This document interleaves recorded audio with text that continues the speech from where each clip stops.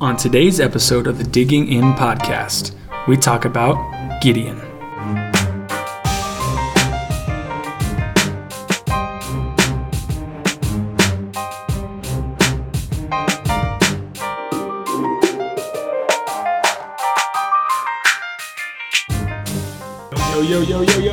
Yo, what is up, everybody? Welcome back to another episode of the Digging In podcast. My name is Finn, and I'm basically the only guy you're going to hear from for the time being, so if you forget my name, I guess that's totally fine. But once again, my name is Finn. I am a youth minister at First Baptist Church of Durango, Colorado. And this podcast has been such an incredible opportunity for me to make and for me to share, but also to join in on the community of other believers, young and old, as they dig into Scripture to find out the crazy and wild and amazing things that the Bible actually says about the loving and compassionate, just and righteous God of the universe. If you have really enjoyed listening to this podcast, tell your friends about it. I don't care. Tell everybody about it.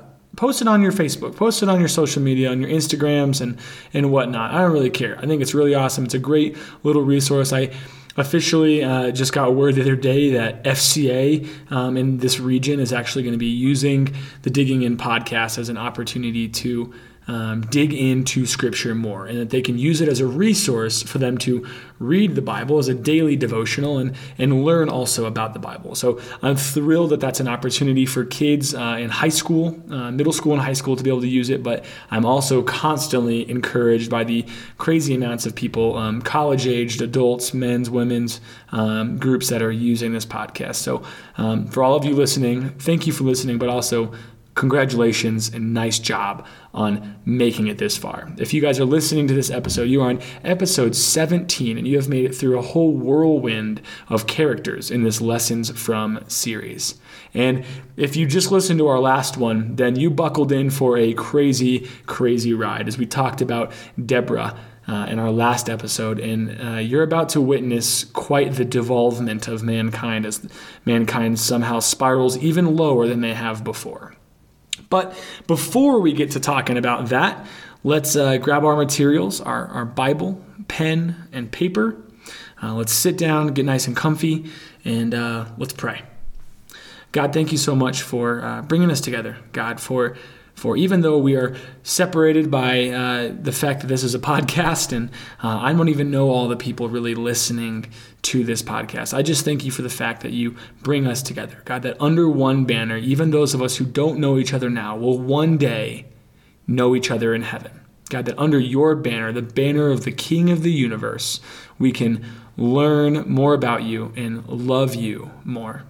God, thank you so much for your Son and his work on the cross and what that means for us today. And it's stories like his, and it's stories, his being the most important and most profound of all stories, but also it's the stories that we read in the Bible, ultimately that lead us back to you. God, it's ultimately the stories in the Bible that even point to your Son and his work on the cross, making the work of your Son even bigger and stronger than we may understand.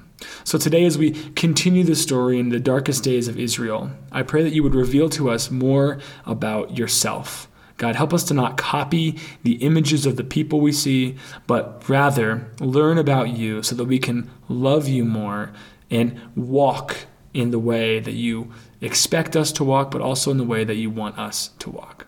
We love you so much, God. In your name, amen. All right, guys, let's do this. We are in Judges chapter 6. Judges chapter 6, and that's where we are going to start our story today. If you have had the opportunity to look at the title of this podcast, and considering you clicked it, I imagine you did, then you know that we are talking about Gideon.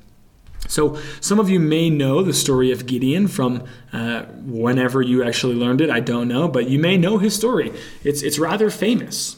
And if you do, awesome. I'm going to shine some different light on it today to help us see a more legitimate version of who Gideon actually was and what that means for us.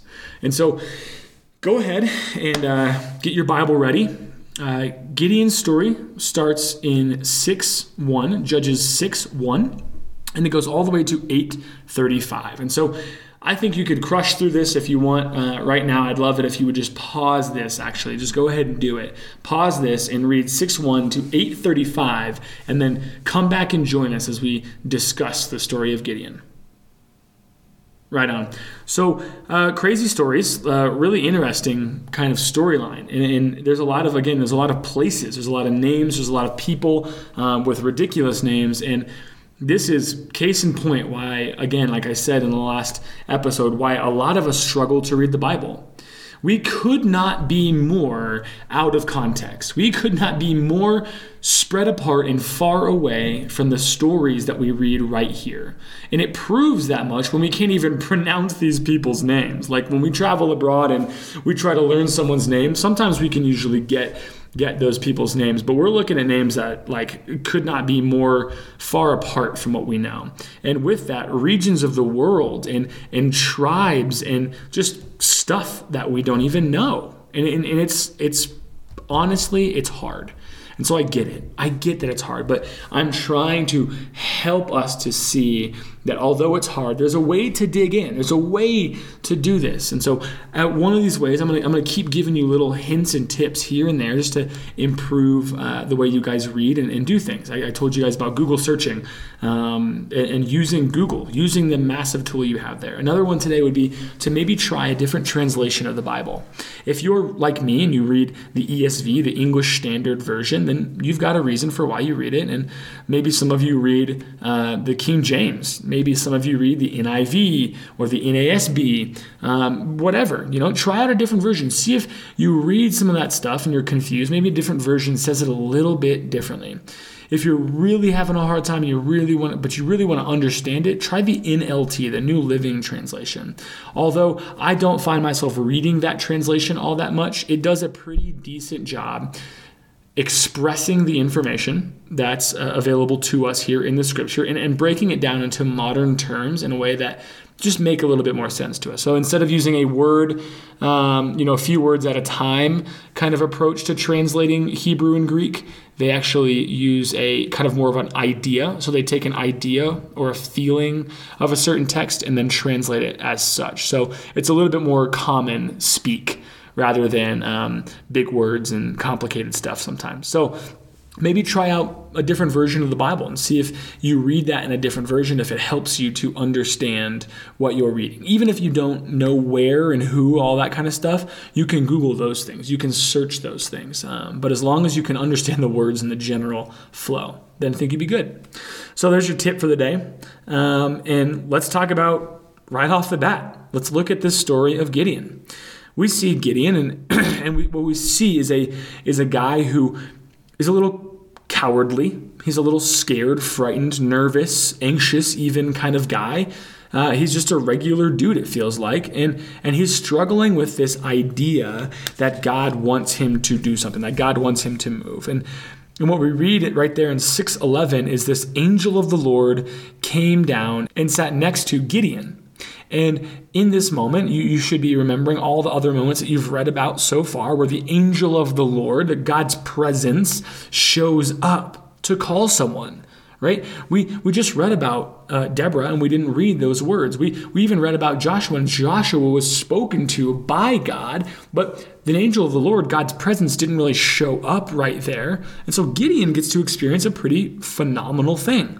And the angel of the Lord comes and tells him, hey, I want you to you're going to be the guy who brings about this massive victory over this people of Midian, right? And we don't know all that much about Midian, but we know that they're somewhat enemies and that God wants Israel to defeat them. And so Gideon does not really see this being possible. In fact, he is so scared that he does this thing with the golden fleece, right? The sign of the fleece. Like, okay, God, I'm going to put this little fleece out there, and if there's dew on it in the morning, then I know that I'm good. If there's not, then I can't do it. And then it goes, and God's like, okay, there's dew on it, you're good. And then Gideon goes and sees it, like, okay, good, I'm good. But you know what, just to make sure, I'm going to do it again. But this time, if there's no dew on it and there's dew on the grass around it, then I'm good.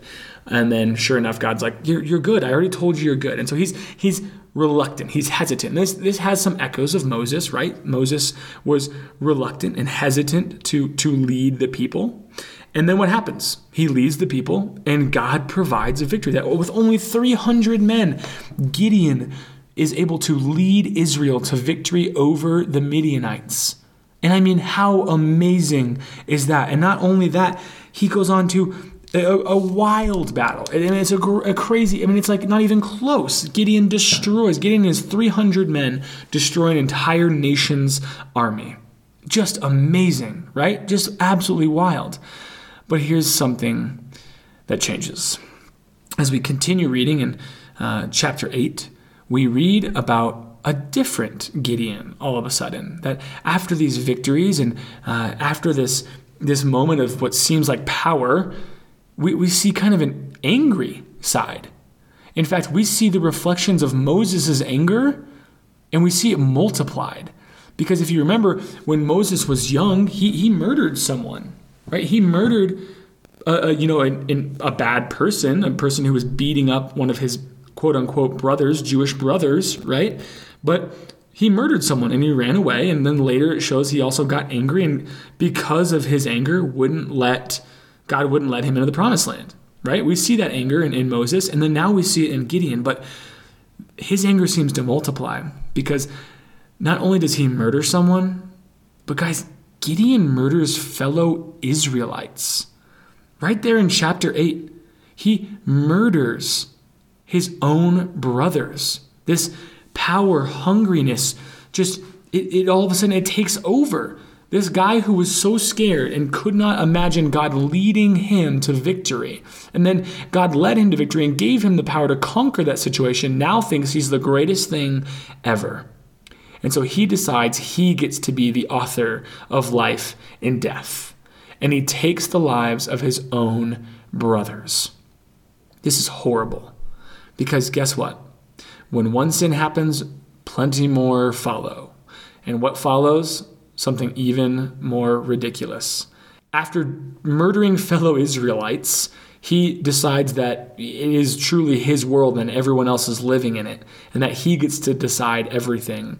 And so what he does is he breaks the first two commandments, the most important commandments to God in terms of loving the Lord your God with all your heart, mind, soul, and strength, but also serving no other gods, that he is the one and only God. And what does Gideon do? But make an image. He makes some sort of crazy, weird image, and then the rest of Israel begins to worship that image because Gideon made it for them to worship. And so all of Israel then falls into a severe lack of faithfulness yet again as they allow he's not even a king, he's just like a tribal ruler, a tribal leader, to do something crazy and cause them to not just stumble, but fall down a pit. Guys, Israel's faithfulness tanks here, all because one man decided that after one God-given victory, that he could essentially rule everything, including himself and all other people under him.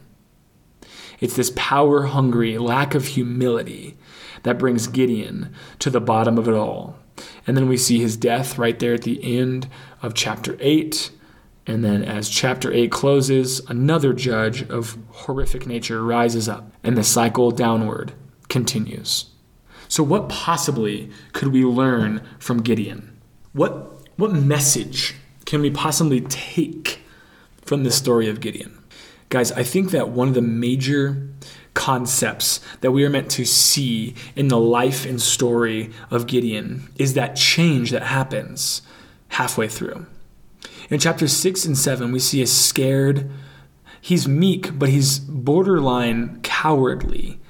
And he's just a dude, right? And then all of a sudden, he almost puts God to the test, saying, God, I just want to know that you're faithful.